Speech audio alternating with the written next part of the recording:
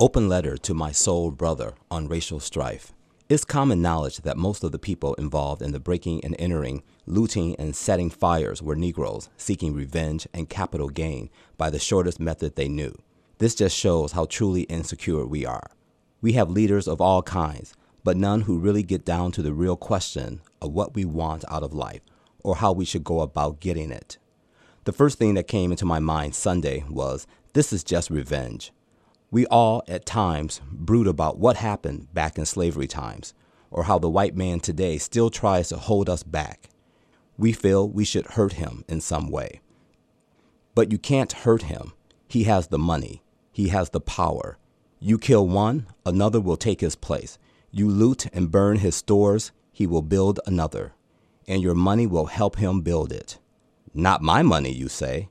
Maybe you don't own any property.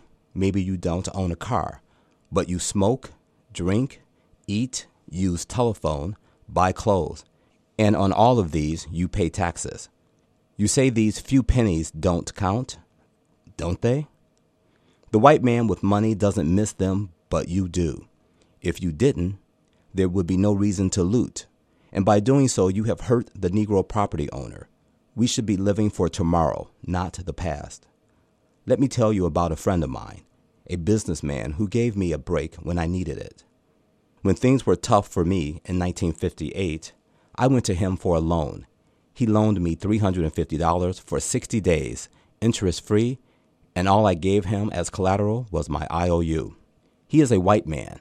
His name, Abe Ferris. His store, Abe's Furniture at 14th and Buchanan, was looted and burned to the ground, as well as his warehouse across the street. He knows Negroes did this, but I guarantee you he is not looking for revenge. This will cost him plenty, but he will build his store again in time and again do business with you, employing Negroes, in his store just as before. What you did to him will be forgotten. This should be our way of life. Don't use revenge as an excuse. We talk about equality, but this is not what we actually want. We want to go much further. What we want is to put the white man under our heel.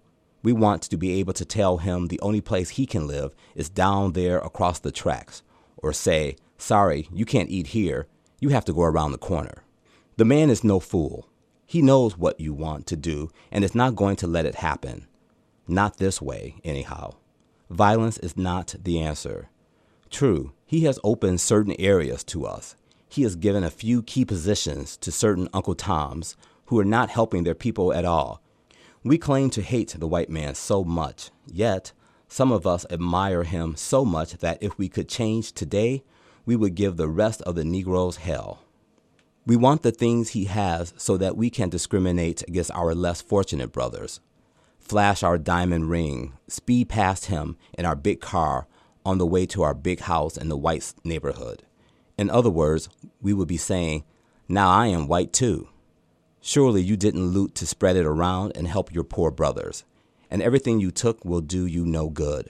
They will either get you into trouble or be taken from you by some selfish brother who thinks as you do. In the end, nobody will be helped. Everyone will be hurt, including you. If no other way but tax-wise. If you had worked hard and earned what you got, nobody could take it away from you. Then you could prosper enough to reach back, take another less fortunate brother by the hand, and pull him up too. We must be qualified to take charge in key positions, positions of power, and then work towards the betterment of all people, without malice towards any. Judge by character, not race. After all, this is what we're asking the white man to do. Money is power, and you cannot hope to have either for any length of time without experience and knowledge. My friend, these are our rehabilitation years. We are in the process of building the Negro's future like never before. It probably will take the next 30 years or more. We cannot expect to do it in less. We must educate ourselves and gain understanding. If we are to assume any kind of power, we must have the knowledge and wisdom to use it.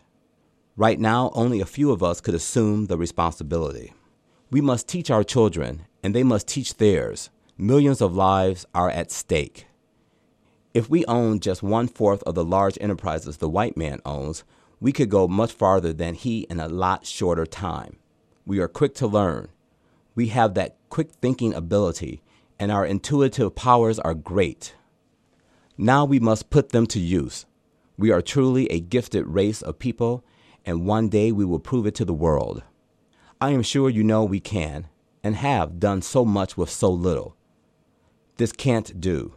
There is nothing we can't do if we work together. We must prove it to them. And if we try to help ourselves, we will help us. They need us as much as we need them. So let's have no more of this looting and fire foolishness.